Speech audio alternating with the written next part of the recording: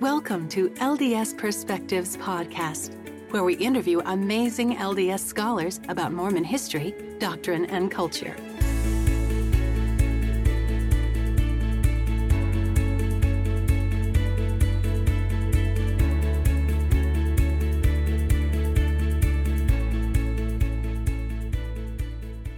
We're back with Bruce Van Orden, and we're talking about his biography of W.W. Phelps. After the Missouri War, W.W. ends up in Ohio. Do we know why? At the end of the war and the siege of Far West, Joseph Smith was turned over to Samuel Lucas, the acting general of the Missouri forces, illegally, because it was supposed to be just a peace parley. There were peace negotiators. W.W. Phelps was one of the negotiators. As mythology developed and some histories were written that made it look like these peace negotiators were traitors, where they absolutely just turned Joseph Smith and Hiram and others over to Lucas. And Lucas, of course, had bloodthirsty designs. He wanted to actually kill Joseph Smith. It was made to look as a traitorous act, a treasonous act. When Joseph was later then incarcerated in Liberty Jail all those weeks and months, he wrote a letter to the saints who had gone in exile to Adams County, Quincy, in Illinois. In that letter, he expressed his displeasure why he had to be there because of traitorous voices, and he included Phelps in that. And that was enough for a conference to be held in Quincy in late March 1839, and it was by a motion of members of the High Council to Brigham Young, who is now the leader of the Saints in exile, that these so-called traitors needed to be excommunicated, and Phelps was one of about 10 who were excommunicated officially at that time. Phelps stayed in Far West, could not make a living any longer because of the abandonment of the whole community, and made his way first to St. Louis with his wife and family, and then they went on to Ohio. Sally Phelps, his wife, had family members, brothers, sisters living in Ohio, and it appears that they went there to live among the family. They end up living in and near Dayton. We have some letters from Phelps to John Whitmer, who was still back in Missouri, showing the utter poverty that the Phelps family found itself in, as well as their disease-ridden family. And he was in such despair at this point. Then along came two members of the 12, Audley Orson Hyde, who had repented, and John Page, on their way to the east and on to Jerusalem, where they were to have a mission. And they spent some days in Dayton, and they ran into Phelps, and they all agreed that this would be something where Phelps could plead for mercy and for forgiveness, and could he come back as a prodigal son and just be a servant. He wrote a beautiful letter. Joseph Smith wrote back a beautiful letter. All these stories are more well-known, and he was accepted back into the faith, but he stayed in Ohio as a representative of the Times and Seasons, actually, that had been established by Don Carlos Smith, Joseph Smith's younger brother, as a new periodical. And he knew that he had been called on a mission earlier, and apparently this was something he wanted to fulfill. So he went back to New York and spent some time with his parents and brothers and sisters in trying to reconvert them. He had some baptisms. And upon completion of that in the summer of 1841, he came back into the church in the summer of 1840, and then 1 year later determined to make their way by commandment, actually. All the Ohio Saints were asked to come to Nauvoo, and made their way to Nauvoo with a full intent to be an assistant to Don Carlos Smith in the Times and Seasons. Turns out, however, that Don Carlos died at age 25, and other people in the Times and Seasons took Phelps in, but the Quorum of the 12 and Joseph Smith wanted to have complete control over the Times and Seasons and bought out the other people, and it was an official publication then of the church starting in early 1842. And at this point, Phelps became the acting editor of the Times and Seasons. Before we talk about the important role that you just mentioned as editor of the Time and Seasons, I hate to harp on this, but I want to go back to Missouri one more time. Okay. I felt really sympathetic towards W.W. Phelps' complaints. And I felt, after I had read all the details of what went down in Missouri, that this letter that we all know about that W.W. Phelps wrote was wonderful. You mentioned W.W. Phelps had problems with pride, but in this instance, he was very humble. I almost felt like I wanted to hear an apology from Joseph as well, and I didn't get one. I think it's an offhanded apology. He accepted him back with open arms, and he was less likely to do that with some of the others. It's true that there were attempts to bring back Oliver Cowdery and David Whitmer, but not nearly with as much enthusiasm as he seemed to accept Phelps back. I think that Joseph began to realize that Phelps had been mishandled. He didn't seem to have any particular beef with him, like maybe Oliver Cowdery. There was some real bad blood there. Absolutely, you're right. And as soon as Phelps arrived, he got right into the inner circle of all the discussion items that took place with Joseph Smith and his advisors, late 1841 through the death of Joseph Smith. So he was right in the middle, and he couldn't have been brought in that way had he not been forgiven completely, trusted, and perhaps even some kind of acknowledgement that he wasn't as guilty as some of these other people. Let's talk about what a nominal editor is. That is really perplexing. It really surprised me to find out how much Phelps was involved in the Times and Seasons, the Wasp, and the Nauvoo Neighbor, the three newspapers that the church printed in the printing office in Nauvoo. Joseph had actually used all sorts of scribes all along the way. We know that Oliver Cowdery and Martin Harris and Emma Smith were involved with the Book of Mormon. We know that others were involved as scribes with those early revelations. And when Joseph started to keep a journal, he dictated it. He didn't write it himself. The big difference between what Phelps was to do in Nauvoo in representing Joseph Smith, but as a nominal editor, not the actual named editor, as Joseph Smith was the named editor, was very similar to what other scribes had done, Phelps himself even, as a scribe in Kirtland. But this was different in that the material that was ascribed to Joseph Smith but was actually written by Phelps was published at the time, whereas the journals were not published at the time. However, the journals have now been published in the Joseph Smith papers, and we recognize that the actual wording in many instances was put together by such folks as Oliver Cowdery, Willard Richards, and other scribes. This is different in the sense it was done in the official publication. But Phelps was the man who knew printing. He was the man who knew how to give directions as a foreman to the hands who worked in the printing office. He was the one who knew how to write. He was the one who knew how to put out a newspaper.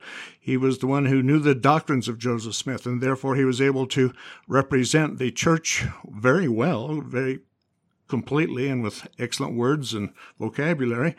But he did not take credit for it. His name was not there.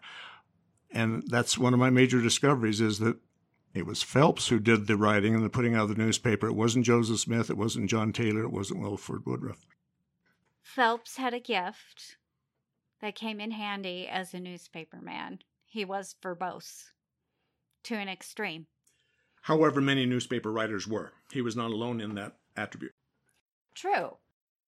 But as I read how much he had written in these three newspapers and read excerpts that you included in the biography, I loved how it gave you an insight into what the saints were seeing and ostensibly believing and thinking about and talking about. It was stuff that Phelps had put before their eyes.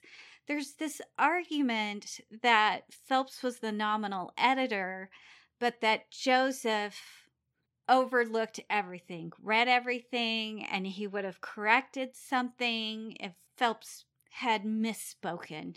How do you feel about this argument? The prophet Joseph Smith was exceptionally busy in those months of 1842 when his name was put at the boilerhead as editor of the Times and Seasons. For about 5 of those weeks, he was actually hiding and couldn't possibly have had anything to do with the putting out of the newspaper. On other occasions, he was marrying about 12 different women. He was involved in politics. He was involved in setting up masonry, setting up the endowment for the first time. running the church itself, as the major property manager of who got property in Nauvoo. He was sick. His wife was sick. He visited outlying settlements away from Nauvoo. He was so busy he couldn't possibly have even run the newspaper office. He even, according to his journal, which was kept very minutely at that time by Willard Richards and William Clayton, it only identifies 5 times in 2 months, May and June, when he even visited the printing office, and that was at night under protection so he wouldn't be kidnapped away by people who were trying to extradite him to Missouri. And his only purpose in going to the printing office was to actually check on newspaper articles that were being written about him that the newspaper office had received from newspapers in the East. He really didn't overlook the day-to-day operations of the printing office. That was left to Phelps. It's altogether possible that if something had come out in the Times and Seasons that Joseph Smith did not like when he had a chance to read it on his own when they came out, he could have made some corrections. He didn't.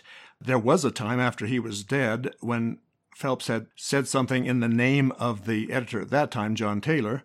He actually did it in the name of John Taylor, and it ended up being wrong, and Brigham Young and John Taylor had to make corrections, and at that point they said, well, Phelps wrote this, we're sorry, but here's the real story. So there certainly could have been corrections made if necessary. I believe that Joseph and Phelps were so much of the same mind, and that Phelps visited him almost daily, either at the Joseph Smith residence or as a neighbor, or in other ways, in council meetings, and therefore knew the mind and thought of Joseph Smith, and he reflected it, but with his verbose nature, in a writing style that was Phelps and not Joseph Smith's.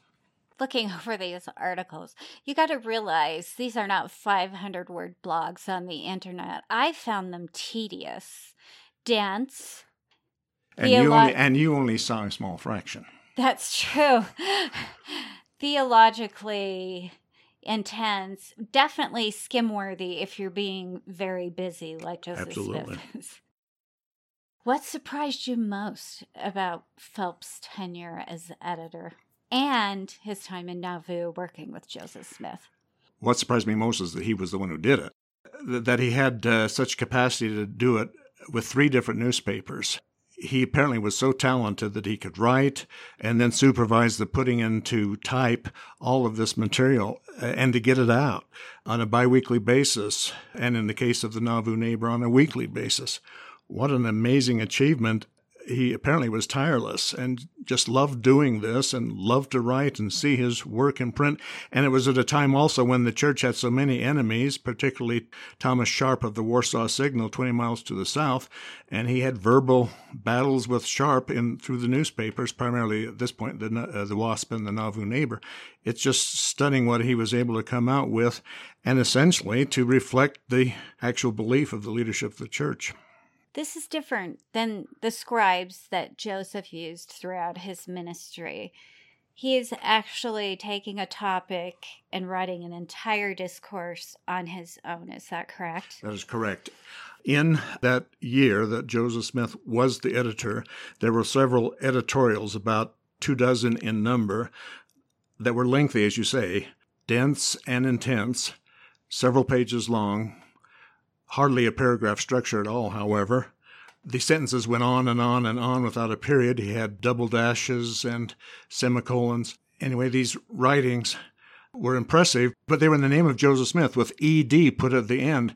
And some of them were about the Holy Ghost or baptism for the dead or the government of God. One that was the longest and is frequently cited today is Try the Spirits, where persons in the church were able to determine through this advice given in this article, Try the Spirits, how to differentiate between those things that came from Satan and those things that came from God.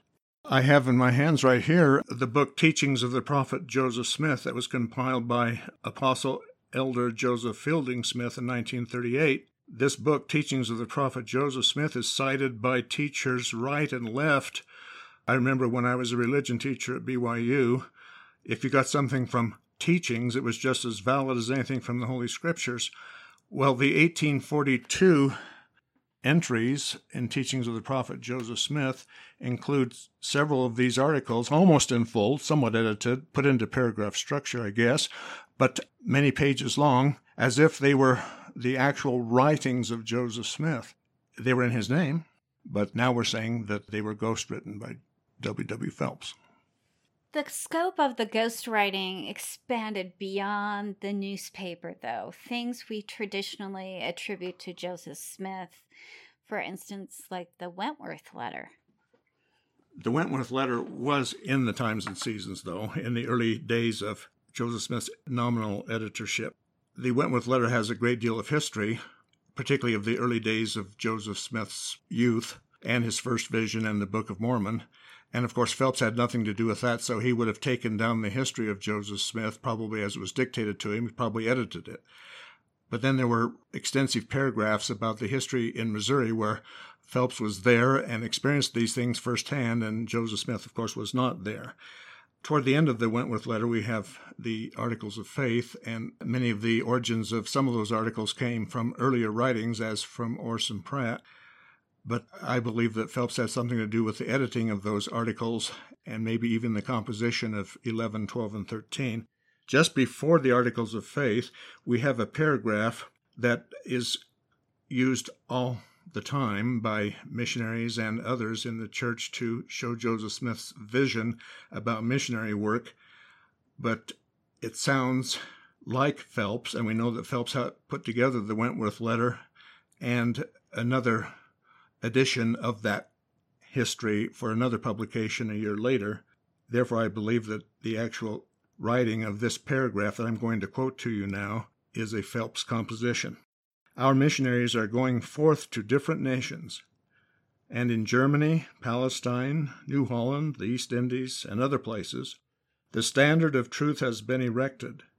No unhallowed hand can stop the work from progressing. Persecutions may rage, mobs may combine, armies may assemble, calumny may defame, but the truth of God will go forth boldly, nobly, and independent till it has penetrated every continent, visited every clime, swept every country, and sounded in every ear, till the purposes of God shall be accomplished, and the great Jehovah shall say the work is done. That kind of phrasing is how Phelps phrased himself, and one of the things that tipped me off is the word calumny.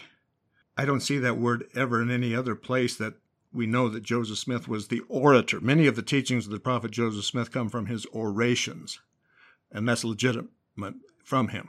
However, Phelps frequently, in all of his writings, used forms of that word, calumny or calumniate. He used it all the time. He liked it. It's an uncommon word. I didn't even know what it meant when I first read it, but he used it all the time. That tipped me off that this must have been his writing. I have to look it up every time I see it. It's not something we use all the time. This brings up an interesting point. How did you go about identifying what Joseph Smith wrote and what W.W. Phelps wrote? In operating as the de facto editor of the Times and Seasons, whenever Joseph Smith gave an oration, and someone like William Clayton or Wilford Woodruff or Willard Richards or maybe some others kept a record of his orations in Nauvoo and nearby towns, then that rendition was placed in the Times and Seasons. And we can see his methodology, the way he spoke, his style. Well, that's fine, and it was identified as Joseph Smith. There were other official letters that came from Brigham Young and the 12. But when there was just a discussion of what was going on, I could see Phelps's style, because I had become acquainted with it from his many writings in the Evening and the Morning Star in Missouri and the Messenger and Advocate in Ohio. And so I went through every single article in the Times and Seasons, the Wasp, and the Nauvoo Neighbor, and in a conservative way, probably not a completely accurate way, but in a conservative way, identified what I considered to be Phelps's writing, particularly in 1842 when Joseph Smith was the editor and we had the signature of Joseph Smith or the signature E.D. at the end. I asked myself, is this something Joseph would have written or is this something that Phelps would have written? And it became obvious that, yes, in every case, it's Phelps who wrote those. Do you feel that after reading all of those samples of writings, you can identify Phelps's writing pretty easily? I can. I sometimes thought, well, this sounds a lot like him, let me check. And I end up finding out that a few different things were written by other people who were using some of that same style. And so I asked, well, okay, could it be someone else and some of these others? But there was no one else around during that critical period of 1842 other than John Taylor, and I have looked carefully to see if I think that John Taylor did the writing, and definitely come to the conclusion that he was not the writer. He was not himself there most of the time in the printing office, even though he was known as the associate editor. Let's move on to 1844. I was unaware of what a large role Phelps played in the Expositor incident. Can you tell us what happened in May-June of 1844? The Nauvoo Expositor was a product of those who had created their own church in response to primarily the polygamy question, but also the authority question in Nauvoo. And the leaders of that group of Reformed Church were William Law, who had been a member of the First Presidency, after all, a couple members of the Nauvoo High Council, and then a number of other people like Wilson Law. They were getting nowhere in their arguments to get rid of polygamy and with Joseph Smith, and so they created their own church. There were some among them that were even plotting to destroy the official church and to do Joseph Smith in. They decided that they would get a printing press, and they had many allies who were anti-Mormons in the area who helped them get a printing press. They published the first edition, which turned out to be the only one, of the Nauvoo Expositor in early June of 1844. The city council responded fairly quickly in making a rule to get rid of this based on legal arguments that Phelps had put together. Phelps had been identified as the major legal advisor to Joseph Smith on all things pertaining to the law. And he concluded from his study of Blackstone and others that that newspaper could be considered a, quote, nuisance, unquote, and therefore could be destroyed. It was a flimsy argument to go and destroy it, but that was based on some legal precedent. It was destroyed. Phelps was on the city council. He was at Joseph Smith's right hand as the legal advisor, like I said. And when the arguments were made in the city council as to what to do with the Expositor, he made the challenge, we've got to do this. This is required of us if we're going to be true and faithful to the purposes of God. He made it so plain, and he said, will you say yes to what I just said? And they said yes, and it was right after that they went and destroyed the press. This led, of course, to the eventual arrest of all those who participated, not only Joseph Smith and Hiram, but many others of the city council and who were advisors to Joseph Smith. Phelps was indicted, and he was one of the 20 or so people who accompanied Joseph and Hiram to Carthage in June then, later June, in 1844. And after a few days, the prisoners were left unprotected, and we know the story of the assassination. Joseph and Hiram are ultimately killed in Carthage. You mentioned that Phelps was a member of the city council. What was his church calling at this time? Do you know? Well, there was no division between church and state. So anything he was doing was for the church, and Nauvoo was a city-state of Mormons. And only Mormons were essentially made welcome there, or those who were highly sympathetic. And then the Council of 50 was established, which was so very important too, and Phelps was a prominent member of that council.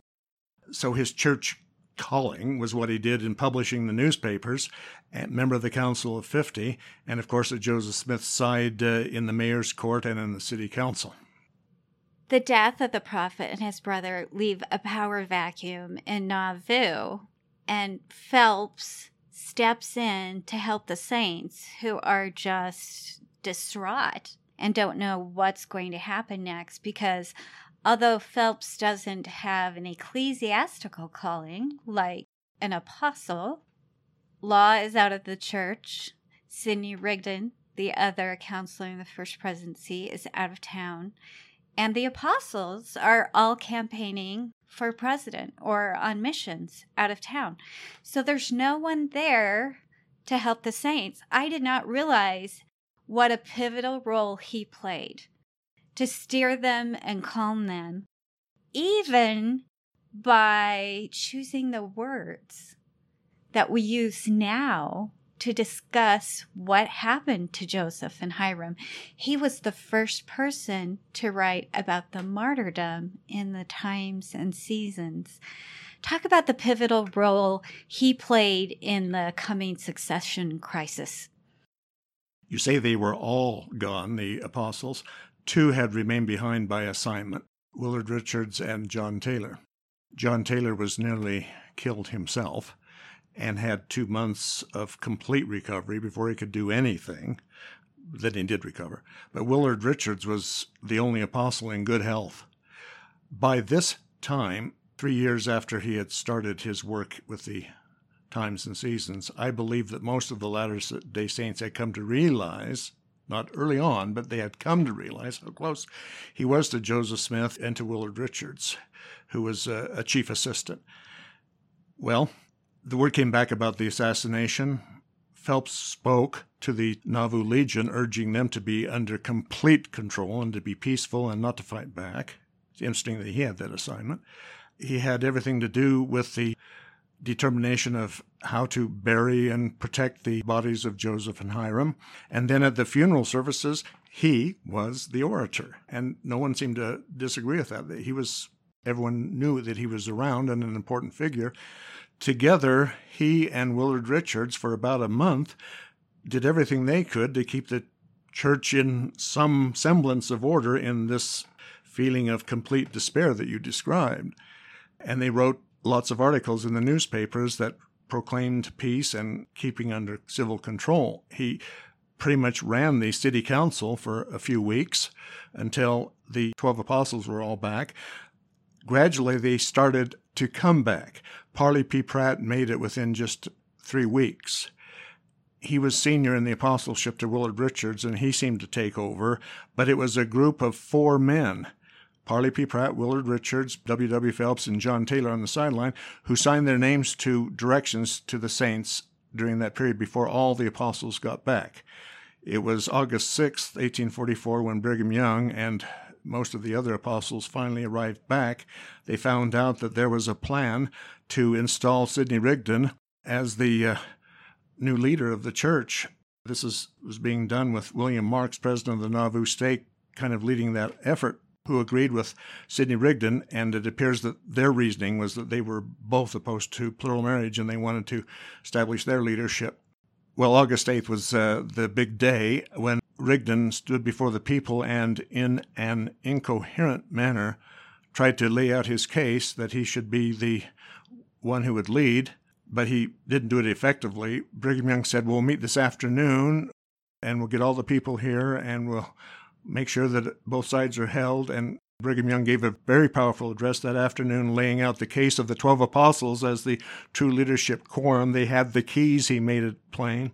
He gave an opportunity to Sidney Rigdon to speak, and Sidney, I guess, felt he couldn't, so he asked Phelps to speak in his behalf. Well, Phelps stood up and spoke on behalf of the 12 apostles and said they have the keys, and Rigdon is the one who is mixed up. And so that helped clinch the day when a vote was then taken by the public that the 12 apostles should lead. An interesting thing, the public made that determination at first. Before the saints left Nauvoo, a new edition of the Doctrine and Covenants came out. Joseph had participated in editing this before his death. Tell us about when that came out and what was included in there. It was going to come out under Joseph Smith's full cooperation, of course, but he was killed. Wilford Woodruff assumed the leadership in getting it done, probably under the direction of Brigham Young. At his side, of course, was Phelps, and he was going to print it. Well, they did print it. It came out later in 1844. At the tail end of this new edition, they put a statement about the martyrdom, which is now section 135 of the Doctrine and Covenants. It was not identified as a revelation or an official part of Scripture, but then when subsequent editions came out, the leaders decided, okay, we'll just put this in with the section number. It's been historically thought that John Taylor, who was a witness of the martyrdom, actually wrote it, but there is no historical evidence that he wrote it. Perhaps he, along with Willard Richards and others, helped Phelps compose it, and it was written. It looks like it was largely Phelps who wrote it. Why do we have the notion that John Taylor wrote it? Because he was a witness of the event, I guess. Another reason would have to be that in our histories, we've always identified John Taylor as the superintendent of the printing office, and he did have the authority over the printing office. He became the editor of the newspapers after Joseph Smith gave up his nominal editorship. I show in the biography that his actual work was not so much, but people forgot that and didn't know that. And therefore, as the histories were written, and they say, well, John Taylor, he's the editor of the Times and Seasons. He must have been in charge. He must have written it. I actually run into compilations that were written in recent decades where they quote something from the Nauvoo Neighbor, and they say, John Taylor said this. The only reason they say that is because it was edited officially by John Taylor. Brigham Young becomes leader of the church as president of the 12 after the secession crisis. The big push here is to finish the temple. That's what they become obsessed with. I also thought that W.W. Phelps continued to work very closely with Brigham Young like he had worked with Joseph Smith. I would say absolutely the case. For one thing, on that big day of August 8th, he sustained the 12. And then there was an open court or trial for Sidney Rigdon, and it was the testimony of W.W. Phelps explaining the nature of the revelations that Joseph Smith had regarding Sidney Rigdon that he explained that helped make it legitimate. Then the Council of 50 was reconstituted by Brigham Young. Phelps reassumed his pivotal role in the Council of 50 as they made their plans to evacuate Illinois. But they could not do that in the timetable of the Lord as they saw it until they had finished the Nauvoo Temple. When it came to preparing for the endowment, Phelps was right involved with that. The various roles that were part of the structure of the endowment ceremony were assigned to members of the 12, Brigham Young playing a key role. But then Phelps was also assigned to play a key role in the endowment ceremony as the serpent, the tempter, the one who would tempt Adam and Eve. He played that role throughout the endowment ceremonies in Nauvoo. And through Utah, right? And into Utah for sure. As I was reading about the relationship between Brigham Young and W.W. Phelps in Nauvoo and in Utah, it almost felt to me like Brigham Young had taken him under his wing. Even though he had these quirky personality traits, and later in life, he became a little bit senile, Brigham Young watched over W.W. Phelps. My interpretation is that Brigham Young recognized how close Phelps was to Joseph Smith. He needed him with all of his historical knowledge and all of the documents that he had access to keep identifying the legitimacy of the role of the 12 apostles. I think he felt he owed it to Phelps. Now, Phelps made some mistakes as they started to go west. He was assigned to pick up a printing press, which he obtained in Boston, and came back with 3 wives at his side that he had sealed to him improperly and without permission. So Brigham Young had to deal with that, but he dealt with it in a mild manner and brought Phelps back into full fellowship and then used him in Salt Lake City. We've got to remember that one of Brigham Young's key helpers, though, was his second counselor, Willard Richards, and Willard Richards was also very fond of W.W. Phelps. We can definitely tell that in their correspondence one with another. And when Willard Richards was placed in as the nominal and chief editor of the Deseret News as it started, he couldn't oversee it on a daily basis. As had happened in Nauvoo, Phelps was put over the Deseret News on a daily basis as somewhat of a junior editor, I guess, but he put it out. He put out the newspaper, and that was with Willard Richards. So the first presidency did like Phelps and used him. What was interesting to me is after Missouri, W.W. Phelps really didn't have a high ecclesiastical calling as we would label it right now, but Correct. He was so intimately involved not only in the direction the church was moving, the activities, but also what the saints were seeing as far as being educated with theology and attitudes of the church, because he was writing the newspaper. That's absolutely correct. We've got to remember that the Council of 50 was just as significant a leadership body as the Council of 12, and Phelps was part of that. It's only come to light in more recent years how significant it was, but it was important, and the Council of 50 was used in the early days in Deseret as well. And so he did have a position there. Even today, though, the church, through its public affairs and its publications, multiple ones, uses other people who end up, there's a correlation committee, and many others who have immense influence, even though they may not be official members of the hierarchy. Time precludes us from going into every little detail of his activities in Utah, unfortunately. I will save that for listeners to read for themselves from your book. What do you think was the most important contribution or interesting detail about WW's later years in Utah? I'd say the most important was the Deseret Almanac, which came out annually from 1852, with just a couple of exceptions, clear through 1865. In it, he put lots of poetry together that was theological in nature and talked about the multiplicity of gods and goddesses, Mother in heaven, the idea of multiple worlds, that people such as us would become gods and have our own worlds. He taught people in the pages of the Deseret Almanac that came out annually, and almost everybody would have had their copy, and it's something they would hold on to. The Deseret News would come out every other week, and people would read it, I suppose, but then put it aside and not read it again, whereas the Almanac would be there on an annual basis, and they could keep referring back to it. In fact, they would want to, because it had some very basic information like an encyclopedia would have that they would need. So it looked like the Almanac was his big thing, and he thoroughly enjoyed it. And he didn't use anyone else to contribute to it. He could do it all by himself. So we have all those writings that come from him in the Deseret Almanac. And this theology about the worlds that he'd ostensibly gotten from the Book of Abraham influenced the theology in the church for over a century or century and a half. The famous hymn, If We Could High to Kolob, was written actually as an honorarium to Brigham Young. It was published in the Deseret News to Brigham Young in 1856, at the same time that Brigham Young himself was experimenting with his own cosmology ideas.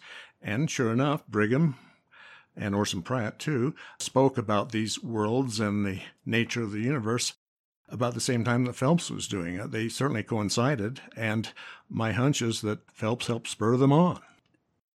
Oh, I wish we had time to talk about the Deseret alphabet, because it just shows how much those Mormons in Utah considered themselves a unique society and how they didn't feel like they had to conform to the rest of the United States. It's fascinating. I'd heard of the Deseret alphabet, but I had no idea that they kept working with it for so long. And published things in it. Yes. And it was Phelps who, of course, was the publisher of these little tracts and excerpts in the Deseret News and the Deseret Almanac.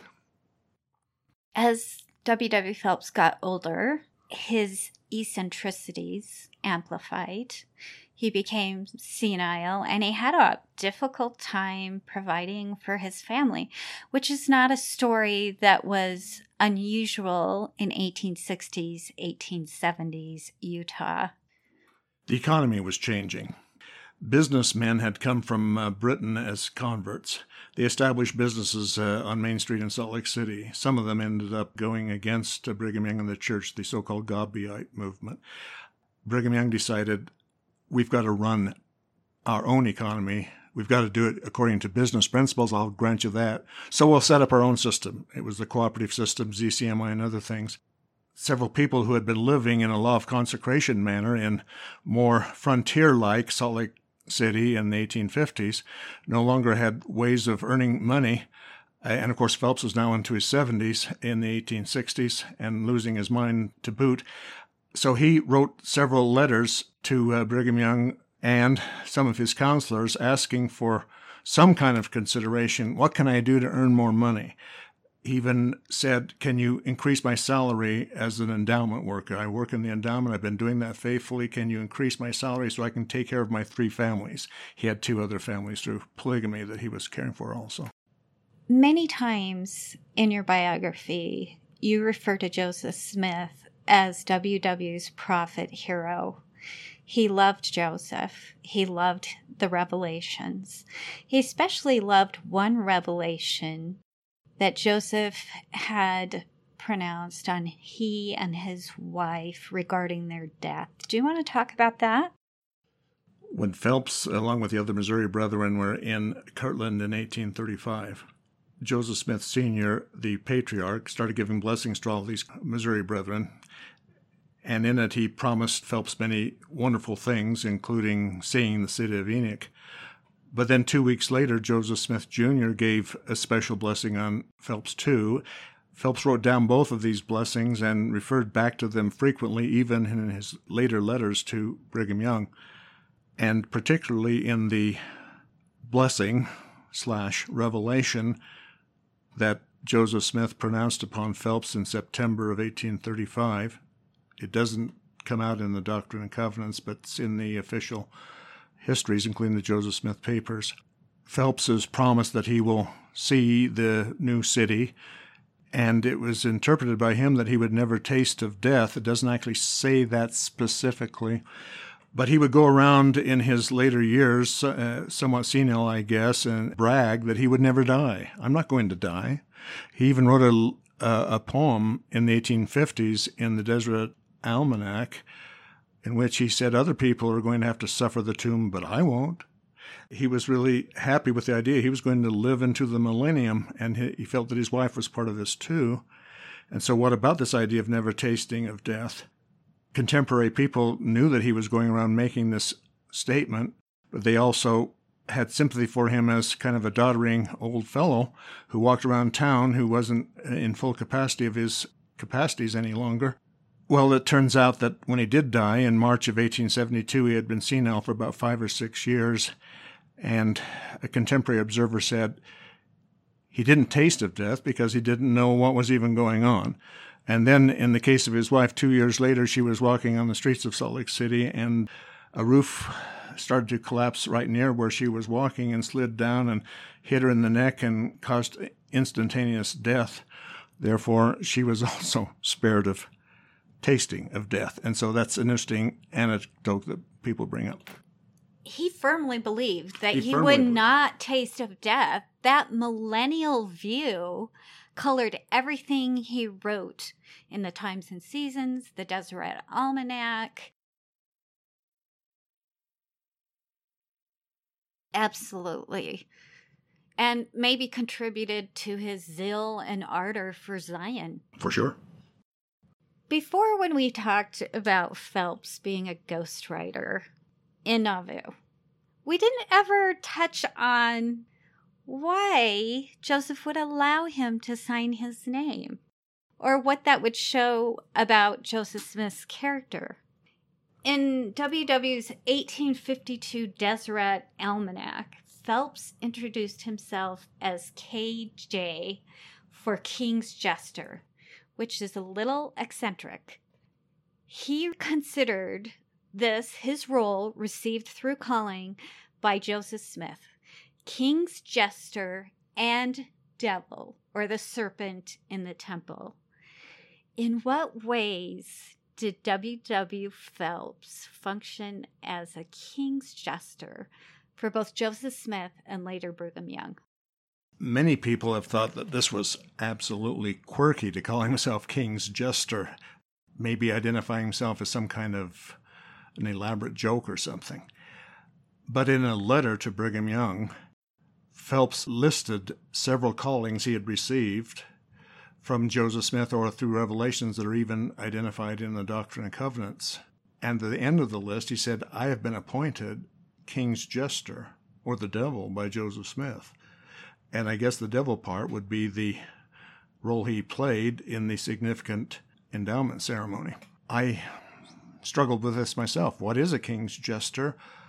I studied what king's jesters did in the royal courts in Europe and found out that they were actually appointed to be sort of a person who would speak the mind and will of the king and of royalty in a way that would not necessarily be blamed upon the king, but would show the actual feelings of royalty and pronounce them in a way that would be firm and perhaps acceptable, but could never go really back to be blamed upon people like Joseph Smith or Brigham Young.